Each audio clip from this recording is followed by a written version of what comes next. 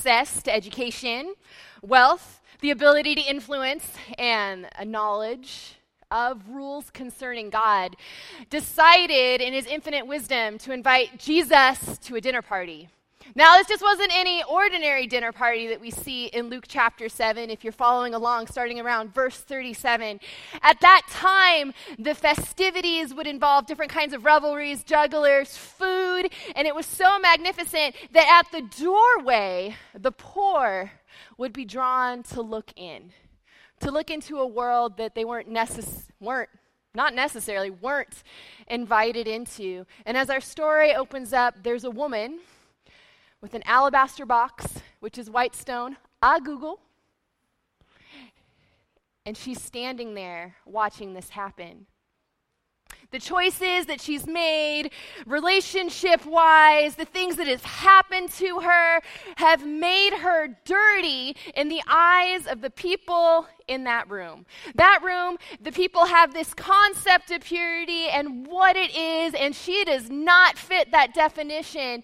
But she knows there is one in there named Jesus, that if she falls at his feet, all will be forgiven. That is the place that she longs for. So she dares to cross the threshold of what's socially acceptable into the taboo, and she enters into the presence of Jesus.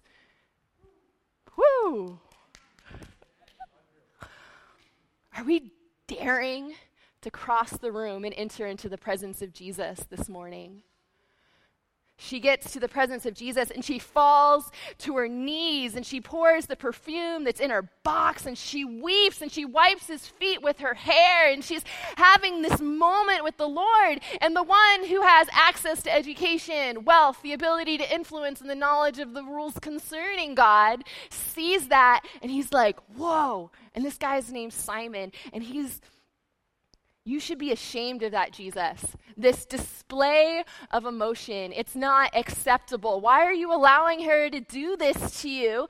And Jesus' response is simply this to the one who has access to education, wealth, has a way of influencing.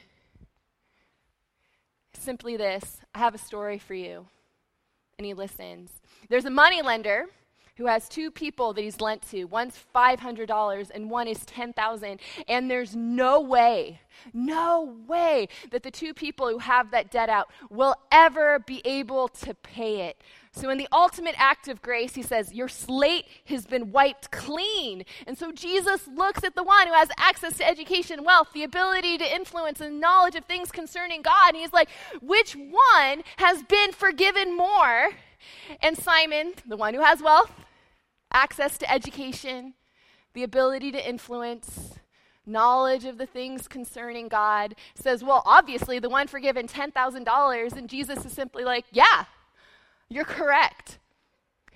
But that person knows how much they have been saved from. The woman at the feet of Jesus isn't somehow in this hierarchical function. No, she just has this deep knowledge that God has saved her from much. Something that Simon completely misses. He has the rules and the expectations, and he has lived in that his entire life. And he has tried so hard to hold on to that, to the point of inviting God into his home and judging him for interacting with someone.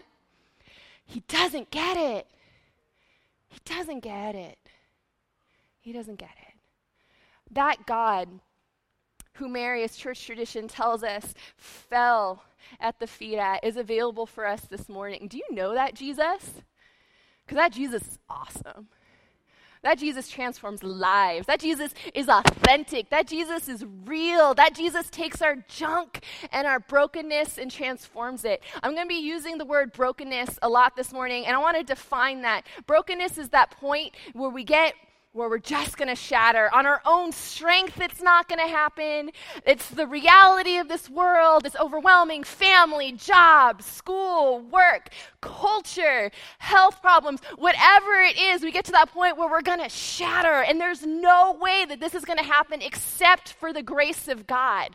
And Mary was at that point, and she wasn't ashamed to be at that point. So we're going to be talking about today basic principle. In kingdom culture, Brokenness is embrace, and it starts with forgiveness. Also, there is no shame in kingdom culture. There is no shame. You get to come how you are, no matter how messy you are. It doesn't matter where you come from, which culture, what your background is, what your race is, how much money you have. You could have all the money in the world and you would still be bankrupt apart from a relationship with God. Do you know that this morning, church? Yeah, because it is available to you. It's available to you. Because if there's one thing, my husband, Craig, and I, he totally married up. I'm taller than him, so I'm always like, he married up. But in reality, I totally married up. I got the guy. One thing that God, woo! Are you guys going to play with me this morning? Come on, you can interact. I'm not scared. Come on, you guys, let's do this. Let's go to church. So he totally married up. I'm going to say that again just because it's fun. But one of the things God has been teaching us as we've been hanging out in Chico is that he's out for all of it. As Major Debbie mentioned, I came to the Salvation Army to work on the Croc staff in the development stages of the Croc Center, this church. I remember hearing the vision from the Lums and from the Begonias and those pioneers. I remember driving around with Bram, and he's like, the worship's going to be like this, and people are going to come to know the Lord like this. Sorry, I saw Bram this morning, so my illustration's all thrown off, and I'm going to talk about him. I remember waking up in the middle of the night to get water because my best friend and I moved here to work at the Croc Center in the development stages and to get water, and I would see Bram on his computer. And he would be working on a grant. He would be working out the vision that God had placed on their hearts as this sacred trust. Years later, fast forward, my husband and I were in Chico, and we're asked to do a similar thing, to start a major fundraising campaign, build a church, build something, and we have distinguished leaders on our board looking at us going, do you know what you're doing? And the answer is like, no. We're all voted confidence, right? The leader has no idea where they're going. Now, it's a normal day in our world. And I just think back to Bram in that kitchen late at night. I think back to the Lums and the vision that was cast and how encouraging it is to see you all here and to see that vision come to fruition. And so when that was asked of us, we wanted a way out, right? So how many times do we get like a big thing drops in your lap, right? And you're like, God, I want a way out. This is too much. I don't have what it takes. And so when I get to that point, I go on walks. And so Craig will know, like, I'll bounce and I'll disappear for a while. And I'm like, God, hey, there's people that are more capable. He's like, I know. No, just kidding. But, right? I don't know, God. And he clearly said, pray for all of it. Pray for all of it. And in my naiveness, as most of my stories start, Arwyn was naive and thought this. I thought it was about the money, right? Because we go to things we can quantify, the physical things. Like, it's easy to see God as provider and think about the provision and all these kinds of things. And so about 6 months ago, Craig comes to me and he's like, Win, when God told you that, it wasn't about the money. And I'm like, bummer. Wouldn't it be great if that? No, just kidding. It was all in. He's like, no, it was about the witness of the Holy Spirit in us. Doesn't matter the race, socioeconomic background. It's the access that God is giving us through this project to spread his word. On a good day, we may come across a Christian. Most of them are on our staff. And we get to be a witness of what God is doing in rooms where Christians aren't welcome. And it's incredible. And we see that is such a kingdom thing. Do we have the skill set for this? No. Are we having fun? Yeah. We're a hot mess having a good time. And we see that in our story, that no matter where you come from, God is out for all of it. He is out for the woman who understands her personal brokenness at the foot of Jesus as much as he's out for Simon the Pharisee who thinks he has it all together. These three characters interact and you get a bigger picture of who God is. A God who embraces our story, who embraces our brokenness, who is actively involved in our lives and who's out for us. Do you know that God is out for you? That he's out for you, that he loves your story and where you come from. And he looks at you and he's like, that's my kid. That is the God we worship. And as we dig in, if you want to follow along in Luke, we're starting at around chapter 7. I'm going to be digging also into chapter 6. The Gospel of Luke was written by, how apropos, Luke. And Luke was a physician. He wasn't an eyewitness to the things going on, but he's very methodical. When you read the Gospel of Luke, there's a heavy emphasis on social justice. Whoop, whoop, that's my guy. Women. Yeah, women. If you want to read about women in the Bible, Luke's your boy. He's fantastic. Love him. And he's such a teacher at heart. So when you look at scripture, you have chapter 6, which is really like a lot of the hallmark sayings. So you have the Luke's version of the Sermon on the Mount, epics from that. You have love your enemies, talks about judging others. It's the hallmark, like quotables of Jesus in chapter 6. Lots of teaching. Boom, boom, boom, boom. This is how the kingdom works. This is how the kingdom works. This is how the kingdom works. And then in chapter 7, you see 4 consecutive stories that are like, I said this, so Jesus said this, and then he did this. It's how he applied the concept. So not only is he telling us to do it, he is actively involved in living it out. And we see that if we look at chapter 6, if you want to pull it up, starting at verse 20. Looking at his disciples, he said, "Blessed are you who are poor." Oh, that in and of itself is countercultural, right? "For yours is the kingdom of God. Blessed are you who hunger now, for you will be satisfied. Blessed are you who weep now, for you will laugh. Blessed are you when men hate you, when they exclude you and insult you and reject you. Reject your name as evil because of the Son of Man. Rejoice in the day and leap for joy, because great is your reward in heaven, for that is how your fathers, the prophets, were treated. Blessed are you who are poor."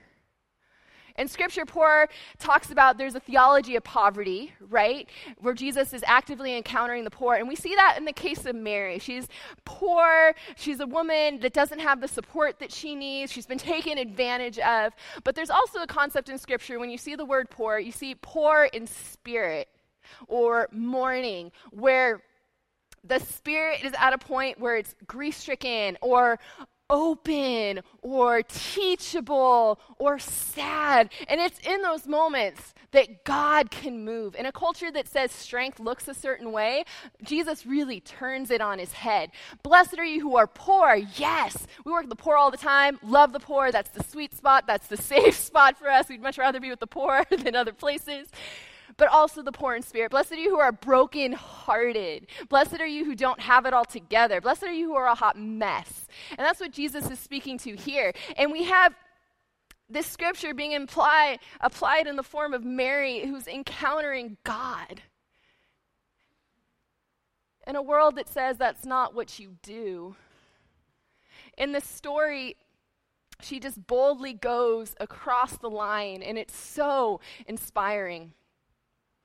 My husband and I have a couple officers. They've really blessed us throughout the years. The Groinliers, many of you know Joy and Larry. And they were Craig's youth pastors. They really invested him. I think Larry, Uncle Larry, was one of the first people Craig saw to come to know the Lord. You know, those full circle moments. And just totally invested in them. And a lot of our ministry, it's like, what would Joy and Larry do in this situation? And it's just so incredible. Craig got to share with them this recovery ministry we have in Chico. Craig and I ourselves are in recovery from sin, not necessarily substances, but Chico is the town where we're from, Northern California. It is in the middle of a heroin pandemic. You know, like a lot of times the street drug here is ice. We have the same in the mainland. And we work with a recovery center, an adult rehabilitation program, which is similar to the adult rehabilitation center in Honolulu, where every day we're encountering this brokenness and we're seeing lives transformed. One of our staff members who we took on is actually a graduate of the Honolulu ARC. Any graduates in here? Any alumni? Oh, maybe. But he's incredible, local boy from Kalihi, and we brought him on specifically to drug people. Whoa. Anybody else catch that? Whoops. Okay. To bridge people who graduate from the rehabilitation center to our church. And so we're talking with Chris. Like, Chris is like, this is an enormous task. How am I going to do this? How am I going to do this? And so we're like, it's kind of like eating an elephant, just one bite at a time, right? And so we're like, Chris, don't focus on 100 people. Focus on 2. Who are you just going to actively pray for and actively be involved in their lives? And so the Holy Spirit leads Chris to these 2 guys, and he tells us, and so the 3 of us, along with Chris's wife, we begin praying. One of them, Sam, we call him Samwise. Sam, he is a heroin addict who self-proclaimed atheist. Craig first met him in a Bible study. He just didn't want anything to do with God. We first met him with an ankle monitor because he was on mandatory release to the recovery program, and he had to check in with his probation officer. Tattoos everywhere. everywhere. He had spent so much time in prison that he wasn't racist, but in prison there is a racial hierarchy and you kind of hang out. And so now he's encountering this brown guy who loves Jesus, and he's like, I don't know what to do. I'm really drawn to this guy, but in prison it would have been dangerous. He has this crazy infected, he was alone shooting up in a hotel for days, to the point where his arm was so infected that he didn't take care of it, that he has this crazy scar on his arm. If you didn't know Sam, you wouldn't want to really stand by Sam at this point in his life. And Chris is like, I'm out for that one. We're like, okay, Chris, we're going after Sam. Okay, we're going to be praying this through. And the other one he mentioned was Pedro, who's a former registered gang member in Modesto, felony assault with a deadly weapon, thug of thugs, grew up in a gang family, mandatory release from juvenile hall to our rehab program. And Chris is like, I want him. That's who I want. That's who Jesus wants us to go after. So for months, we prayed for Sam and Pedro. And over that time, we saw them develop a friendship, and we kind of stood back at a distance, and we didn't want to interfere, but we just kept on going like, man, it's going to happen. Is it going to happen? Is it going to happen? So Chris, like here, where we're from in Chico, we have a men's camp. So Craig's like, let's see if Sam and Pedro want to sign up for a men's camp. They say yes, big victory. There was great rejoicing, and the ministry staff were like, okay, we got the two. They're at camp. Leading up to camp, we get the call that Uncle Larry had passed away. And so my husband Craig is going into a ministry position where he lost his Craig, the person that he knows. Many of us have people we've journeyed with since we were young that spoke that life and that truth into us. And so Craig's heart's grieved. And how many of us are in situations where we're grieved and we don't want to show up today, right? I don't even know how I'm going to handle it. I don't want to show up today, but I'm going to show up. Because that's what Uncle Larry would do. Uncle Larry, in many ways, reminds me of the woman that would weep at the feet of Jesus. If you ever saw him preach, it would always end with him crying about the goodness of God. People laugh because they know. For those of you who know Uncle Larry, it always ended with how sweet God is and how he just didn't deserve God in his life, but he had him anyway, and it was this beautiful thing, and Uncle Larry's tears always minister to our souls.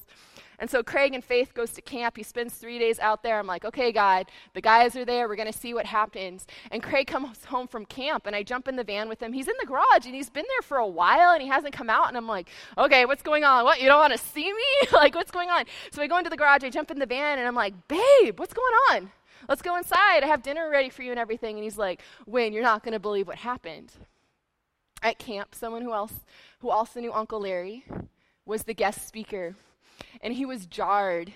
So in the middle of his sermon, he's like, you know what? I'm just really struggling right now. I just want to bring to the point that a good man passed away suddenly. We don't know why he died. We don't understand it in the grand scheme of God. But I know one thing. That man knew and loved Jesus. So right now in my spirit, I'm compelled to ask if any of you want to know the Lord, want to know how good God is, I challenge you right now to jump up and come forward, and I want to pray with you. So Craig's telling me this, and Craig, with tears in his eyes, straight up Uncle Larry style, looks at me and he's like, you know who stood up? Sam and Pedro, babe. What happens when we fall to the feet of Jesus? Our stories matter beyond what we can expect. We did not expect to lose someone we loved so much, but to have an impact of your story beyond life, to where a kid who grew up in your youth group holding your kids as babies, two guys he's been praying for months, compelled by the Spirit, jump up and accept the Lord. That's how good Jesus is. That is the Jesus Uncle Larry knows. That is the Jesus Mary knows. Kingdom culture embraces brokenness. And it starts with forgiveness, a knowledge of how much we've been saved from. Mary knew she couldn't save herself. She was fully aware of how broken she is. And there's strength in that. And there's this thing in our culture where it's like, no, I can't show, I have to be tough. No, that's just not how it works. Because the counterpoint to Mary is we see Simon. We see Simon this Pharisee, and in Scripture a lot of times we hear the word Pharisee, and we think like, oh, boo-hiss, they killed Jesus, yada, yada. But these are people that are bound by the law. They have lived their lives with a set of expectations going down from generations. They are trying so hard not to be broken. That if I do this right, I may just be good enough. That is bondage. If you are living thinking you can do the next right thing and somehow that will save you, and you're living in that fear that if you mess up, you're not good enough, that is a lie. The Holy Spirit is saying to you, my grace is sufficient for you, for my power is made perfect in your weakness. Simon's an interesting character because if we pull up the scripture, skipping over pictures, we see in chapter 6, how Jesus talks about not judging others, right? Going back to Jesus said it, and then he lived it out, right? Starting at verse 37, do not judge, and you will not be judged. Do not condemn, and you will not be condemned. Forgive, and you will be forgiven. Simon asked Jesus to his party to shame him. To shame him. And Jesus knew. When I've been studying this scripture again, I think the relationship between Jesus and Simon I find to be the most compelling because Jesus knew Simon's junk and he knew what Simon was capable of, and Simon's like setting him up. And Simon sees this interaction with Mary and he's like, you should be ashamed. And Jesus is like, no, I am not going to be ashamed of my people being authentic. In fact, Jesus replies, as we see in chapter 7, like, Simon, your rules say that when I come into your house that you wash my feet, that you kiss me, that you have oil for my head. You didn't do your rules. But you know what she did? She brought expensive perfume. She washed my feet with her tears and she kissed them. She embraced her own brokenness. These rules, these things that you live by, Simon, it doesn't have to be that way. It's bondage. You get to be who you are. It's not about restricting ourselves in some archaic form of purity that we somehow have to earn it. It is about the grace of God because he loved us first. Simon, I loved you before you could do anything about it. It's about relationship, not restriction. It's not about what I can do. And our stories matter, and he's just engaging with Simon, and at no point is he yelling at him. He's not answering shame with shame. He's answering shame with love.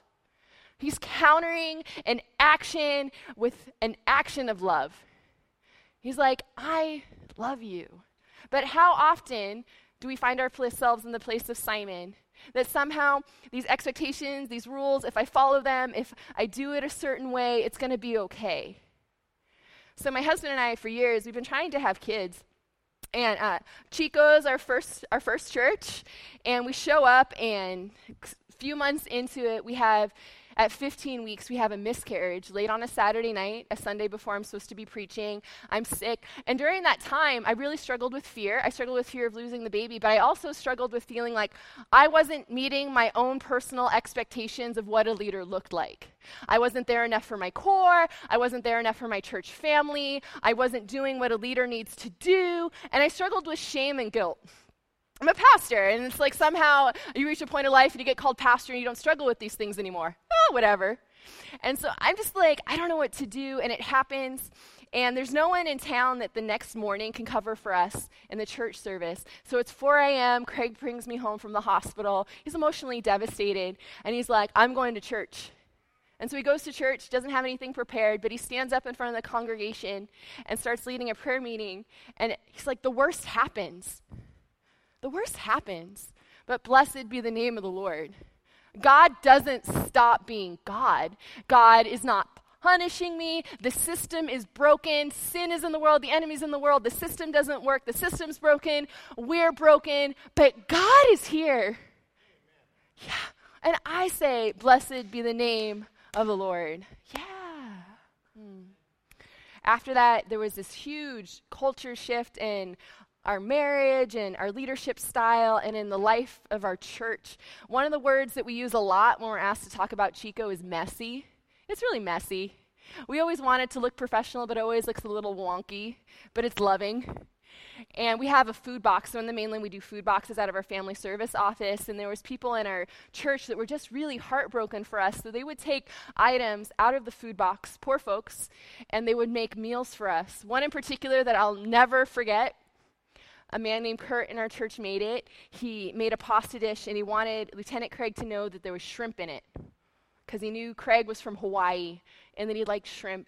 And in our area of the mainland, shrimp's a luxury. It costs money. So he pooled money from his friends in order to make sure Craig knew that he was loved. Right?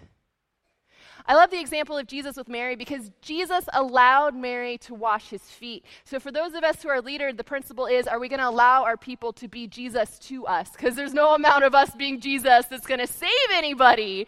So if you're on the leadership team, there's a principle there too. Like, how are you going to allow people to serve you back? And our leadership wasn't in question. It wasn't seen as a sign of weakness. What it did was develop deeper relationships. It let them know that we're messy, but we love Jesus. And they're like, I'm messy too, and I want to know Jesus. So perfect fit.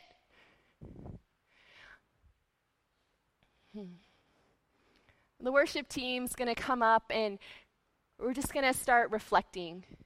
In Psalm 51, David writes, create in me a clean heart, O God, and renew a right spirit within me. Cast me not away from your presence, O Lord. Take not your Holy Spirit from me, but restore unto me the joy of my salvation, and renew a right spirit within me. Jesus is available for you this morning. You could be in all sorts of places in your walk. Some days we're Mary and we're like, I'm there and I get it, and all I want to do is weep at your feet and embrace who you are. And then some days we do not feel like it. We're like, I wish my rules could save me because I don't want to deal with the emotional stuff. I don't want to deal with my junk. I don't want to feel inadequate. I don't want to feel broken today. Many of us, we get to the point, I get there where I'm like, I will not break. This will not break me. I'm not going to break. I'm not going to feel sad. I don't want to deal with this. We all come from different points of life. It could be family, health, things that impact our walk with the Lord. But this morning, God is saying to you, I want a relationship with you. I am out for you. I love your story. I love your brokenness. I want to use your story to impact lives. I want to affirm who you are. I want to validate you. I created you. I know this isn't easy for you. Don't push me away. Kingdom culture embraces brokenness. If you are not in a small group yet, get in a HANA group. If God is calling you to be a mentor, talk to your officers. If you are a young adult looking for mentorship, if you are looking to be discipled, if you are looking to get deeper in the Word, the resources are available for you here. Kingdom culture embraces brokenness, and it starts with forgiveness. Is your heart right with the Lord today? Hey, do you know that it's okay if it's not? It's not a sign of weakness if your heart's not in the right place all the time. Just go back to the beginning again. Fall at his feet. Know you're loved. It's okay. It's okay not to be okay. Some of you might be here today thinking you have to live by expectations that are so overwhelming and it's falling on you and you just can't carry it. Guess what? You were never meant to carry it. God is saying to you, press into me and not press into the circumstance. The circumstance will fail you every time. God will not. How are we handling the everyday stuff of life? It sounds simple, yeah, like, oh yeah, I've heard this a lot. But when put into practice, when we're authentic in community, when we're transparent with each other, when we show up in church and not just say the good stuff, it's not just, the happy reel on Facebook or on social media, but we're authentic with our brokenness. We don't always have to be at the point of Mary where we want to cry, but it's that daily check-in with the Lord. Where am I at? Where is my soul at? Because when we're authentically seeking the Lord together, that's revival. That's the fire of the Holy Spirit that will tear across our communities and our families and bring that change we are so desperate for. In the kingdom of God, there is no shame. Some of you might be here this morning trapped in shame. I'm not good enough. God says no. There's no shame. That God is available for you this morning. We want to pray with you. My husband and I would love to lay hands on you in a safe way. There's other people here that want to pray with you.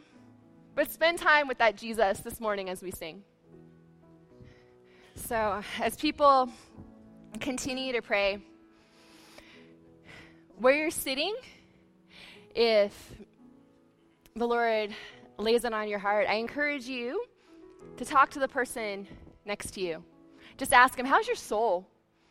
How can I pray for you? How can I intercede for you? How can I be Jesus to you this morning? So often it's easy to get caught up in our own stuff. I don't know about you, but a lot of times I find myself praying over my junk. My challenge for you this morning is reach out and say, hey, how can I intercede? And as we continue to sing, if the Lord leads, I know it's not super comfortable, right? But church isn't meant to be comfortable. It's meant to stir up our souls and cause us to change. Because if we can't change here, how is the world out there going to know how good Jesus is? The Jesus that made Uncle Larry weep 2,000 years ago. Mary would fall to her feet. That Simon would be engaged by a God he wanted to shame, who wouldn't shame him back. That Kurt would make sure there was shrimp in the pasta for Craig. That's the God. And that God, if you know him, is in your heart, and you are a minister of the gospel, and you get to intercede on his behalf, and he is calling you to ask others, how's your soul? How can I lift you up, brother? Sister, how can I be in your life in a meaningful way? Not just coffee talk, but like, how can I be in your life and be Jesus? As we continue to sing, I encourage you to get uncomfortable. Let's pray. Jesus, you are so good. You are the vision caster. You are the shame rebuker. You are the taboo breaker. You are the lover of our souls who want to use our story for your kingdom. Father, I pray that the culture of our homes, the culture of our relationships are that brokenness in you is acceptable and that forgiveness is just how we roll.